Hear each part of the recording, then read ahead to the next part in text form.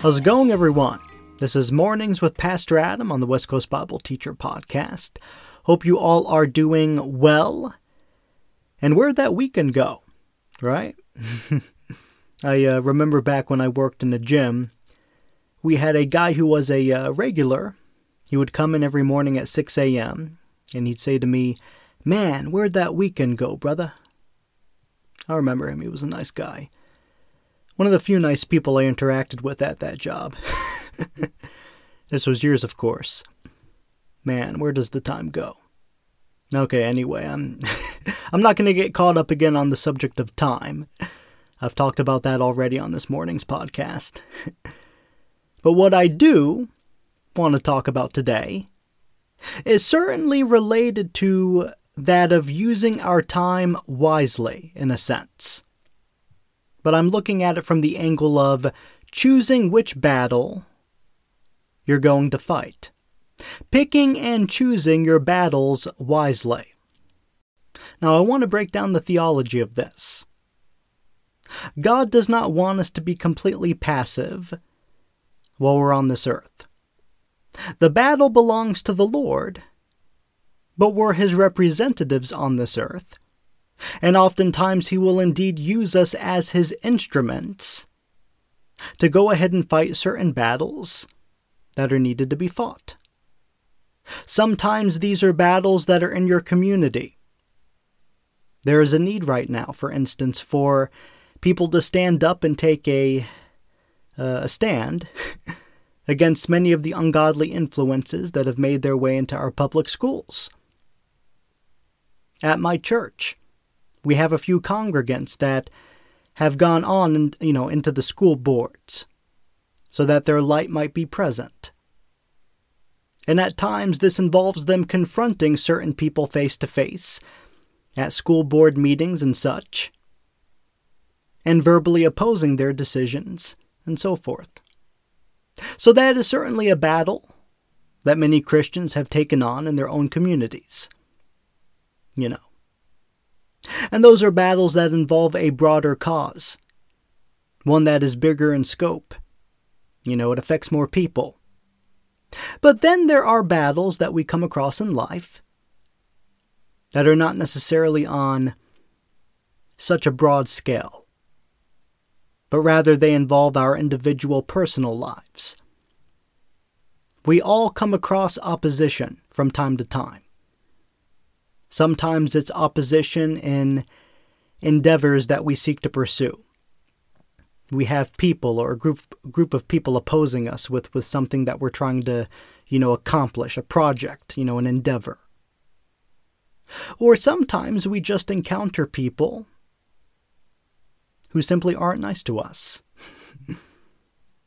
Every week, there's at least one day out of the week where you're paired with a coworker who rubs you the wrong way. They aren't particularly nice to you. They may not be verbally abusive necessarily. It hasn't reached that level yet. But you work with them, and they sometimes make comments here or there that, rub you the wrong way. Backhanded comments. They say little things to you that just aren't necessary for them to say, but they go ahead and do it anyway. And it's not like you're not able to complete your work whenever you have to work alongside this coworker, but still, they bother you. You feel like you're not being respected by them, at least as much as you should be. And so you're wrestling as to whether or not you should confront them or have a talk with them about it. Or maybe even go to management. Or maybe you're dealing with someone who lives next door to you. You don't like the fact that twice a month they have landscapers out on their yard, blowing leaves into your yard. Some of the leaves get blown onto your lawn or into your backyard. And you start thinking about it, you start ruminating over it, and you're like, man, I'm being so disrespected by these people because of how they're just blowing their leaves every so often into my yard, and or it could be something else. Their dog, their German Shepherd, maybe likes to come every so often onto your yard and, to take a dump. And but these little things can actually bother us if we start to ruminate on them. But then let me look at this from even another angle. Sometimes we have lots of time to ourselves, and we begin to think a little bit too much, and we start to ruminate on things that happened in the past. Does that ever happen to you? You're laying in bed at midnight, or, it's 1 a.m, and you just start to think about what someone did to you or said to you 3 months ago. Maybe you're not laying in bed, but, maybe it's the evening or late afternoon. You're sitting at home. You got home from work. You're drinking coffee or a glass of wine or whatever, and you start thinking. Your mind starts racing from the caffeine. And you begin to recall certain things that a person said to you or did to you a long time ago. Not even that week. But something that happened again, maybe 3 months prior. But you actually start to get angry when you're thinking about it. And if you're not careful, you can actually act on that anger. And then you find yourself confronting a person at your job, or at church, or, whoever it might be, about something that they did to you 3 months ago. All of a sudden, you find yourself restarting a battle that maybe was already fought a long time ago. And it was over and done with. The hatchet was buried. But then you want to go ahead now and pull it back out. Now, I'm not here today to talk about that of revenge, though revenge does play a part in this topic. But again, my goal is to have you ponder that of navigating your battles wisely. It is so important that we do this. There are times when you do need to fight a battle.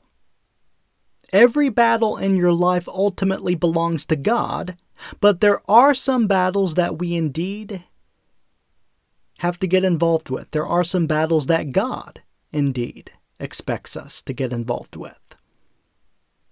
And God sometimes wants us to get out there on the battlefield. Whether it might be a battle that involves a broader scope, like again, your community or perhaps a ministry endeavor. Or it might be a battle that you got to fight regarding something at more, your individual personal level.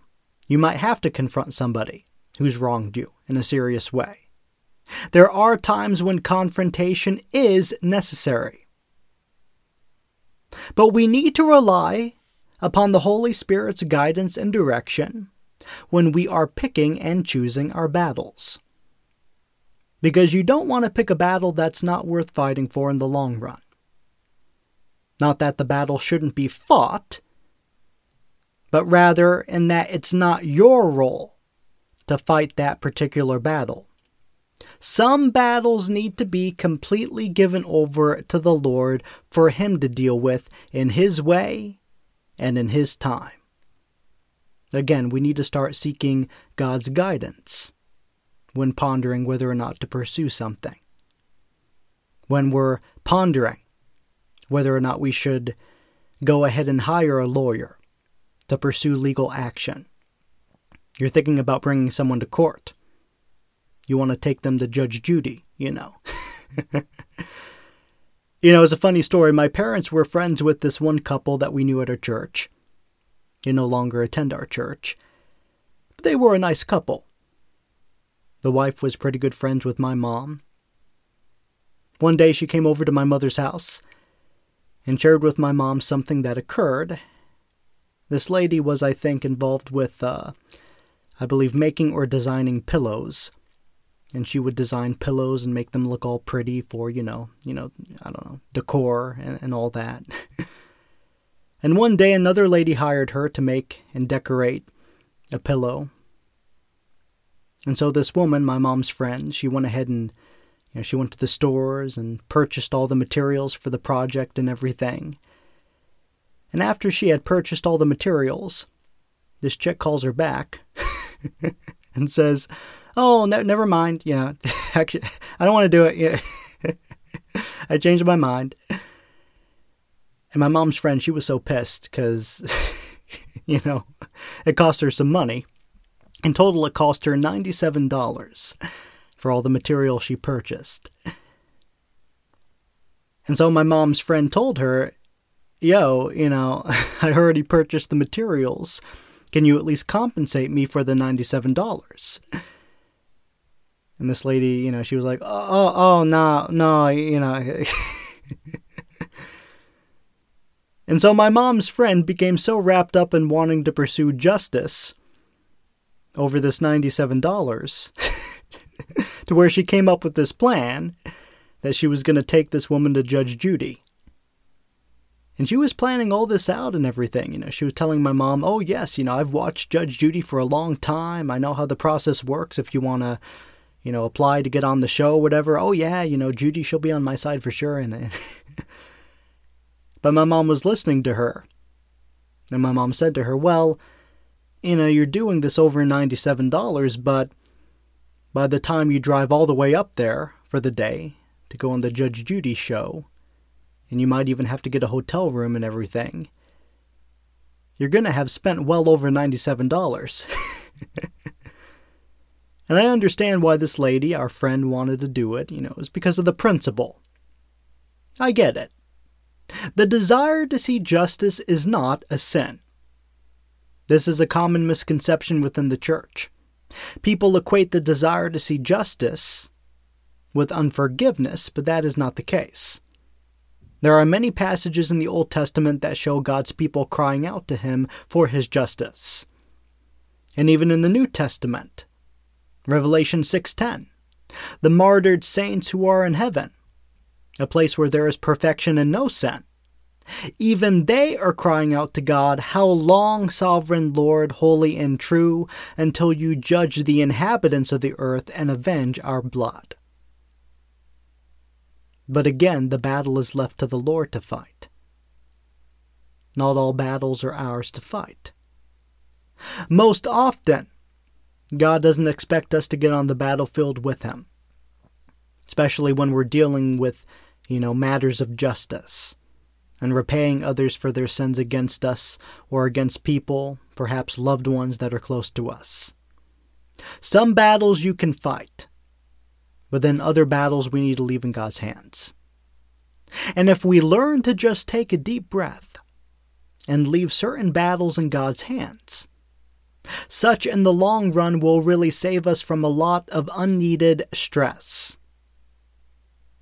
Lots of believers spend so much time running and chasing battles that they don't need to. And they do so because they think that in fighting a particular battle, they'll feel better.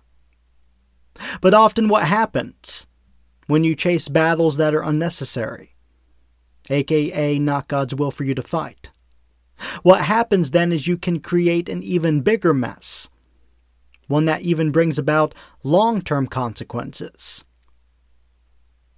In Genesis 34, we read of how Jacob's two sons, Simeon and Levi, responded to that of their sister Dinah getting taken advantage of by Shechem.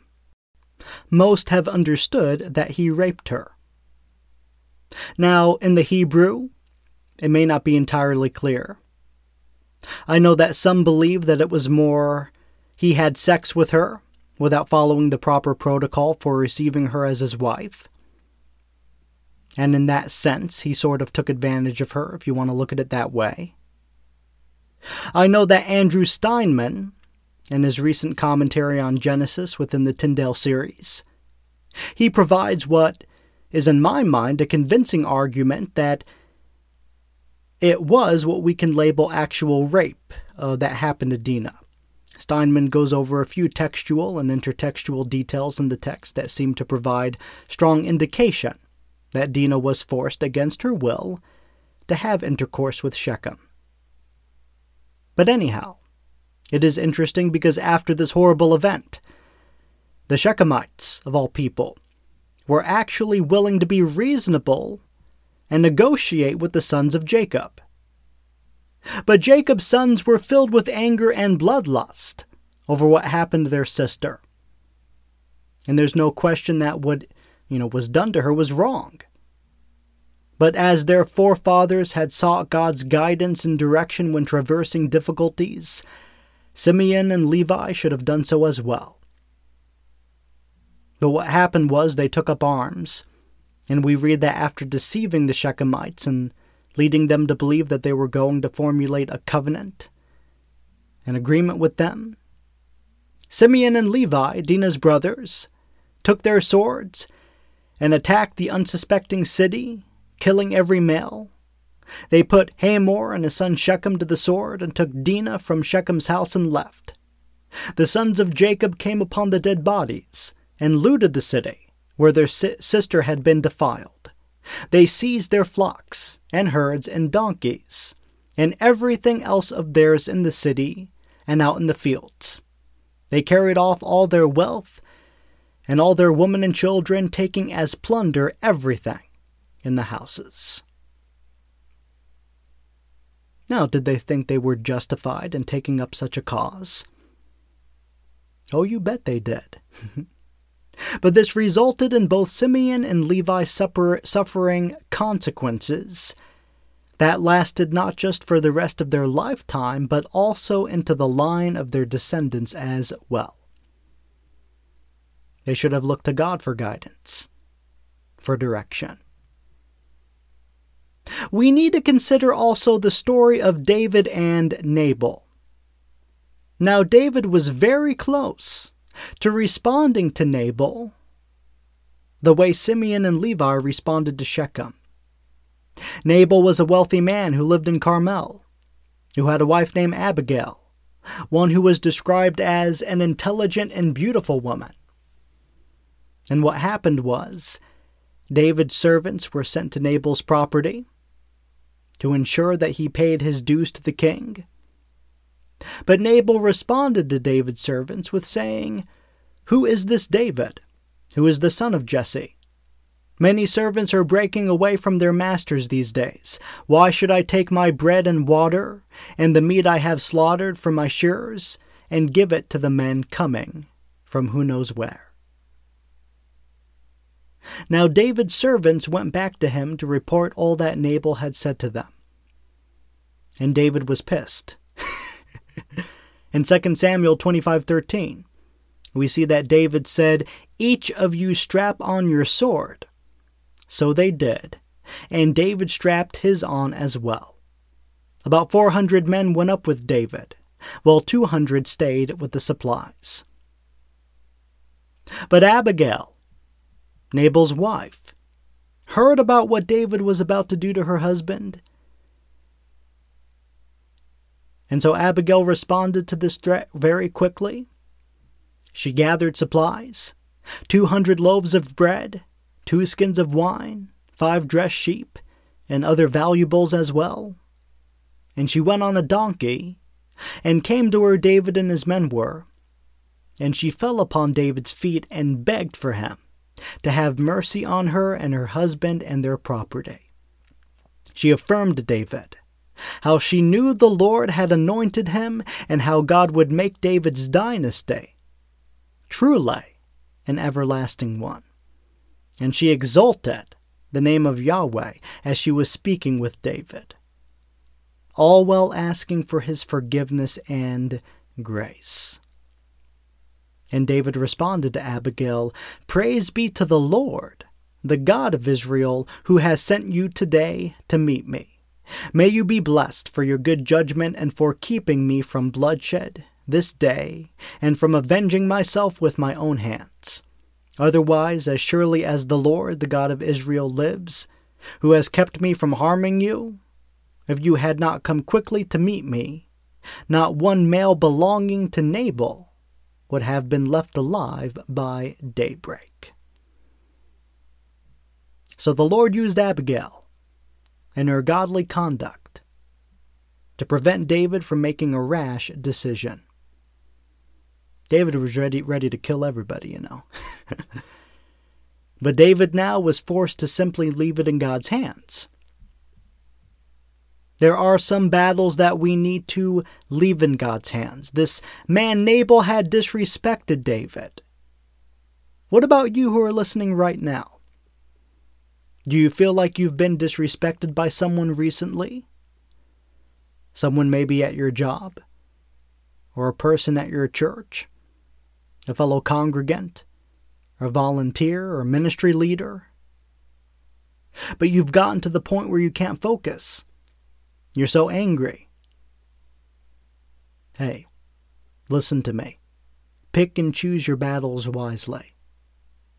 It may not even be worth confronting the person if it was just a one-time thing, and it maybe wasn't even all that serious. In the long run, a confrontation may just worsen things. Now, at times confrontation is necessary, like I said, but then other times it's not. It's a case-by-case basis, which is why we need to seek God when we're picking and choosing our battles. And sometimes God wants us to just leave certain situations completely over to Him. And David did that with Nabal. And if you go down and read, God did deal with Nabal. We read, in the morning, when Nabal was sober, his wife told him all these things, and his heart failed him, and he became like a stone. About 10 days later, the Lord struck Nabal, and he died. When David heard that Nabal was dead, he said, "Praise be to the Lord who has upheld my cause against Nabal for treating me with contempt. He has kept his servant from doing wrong, and has brought Nabal's wrongdoing down on his own head." Listen to that. He has kept his servant from doing wrong. Because you see, David was about to take vengeance in his own hands. Now, I'm not giving you this Bible story for you to think that if you just give this person into God's hands, your neighbor next door who's blowing leaves into your yard, that God's going to kill the person. That's not what we should be getting from this story in the Bible. And you shouldn't desire for that either, for the Lord to kill your enemy. That is simply how God dealt with this particular situation.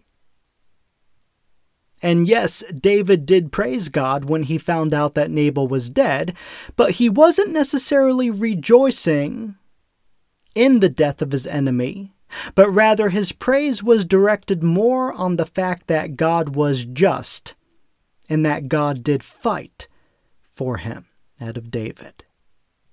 And God will fight for you.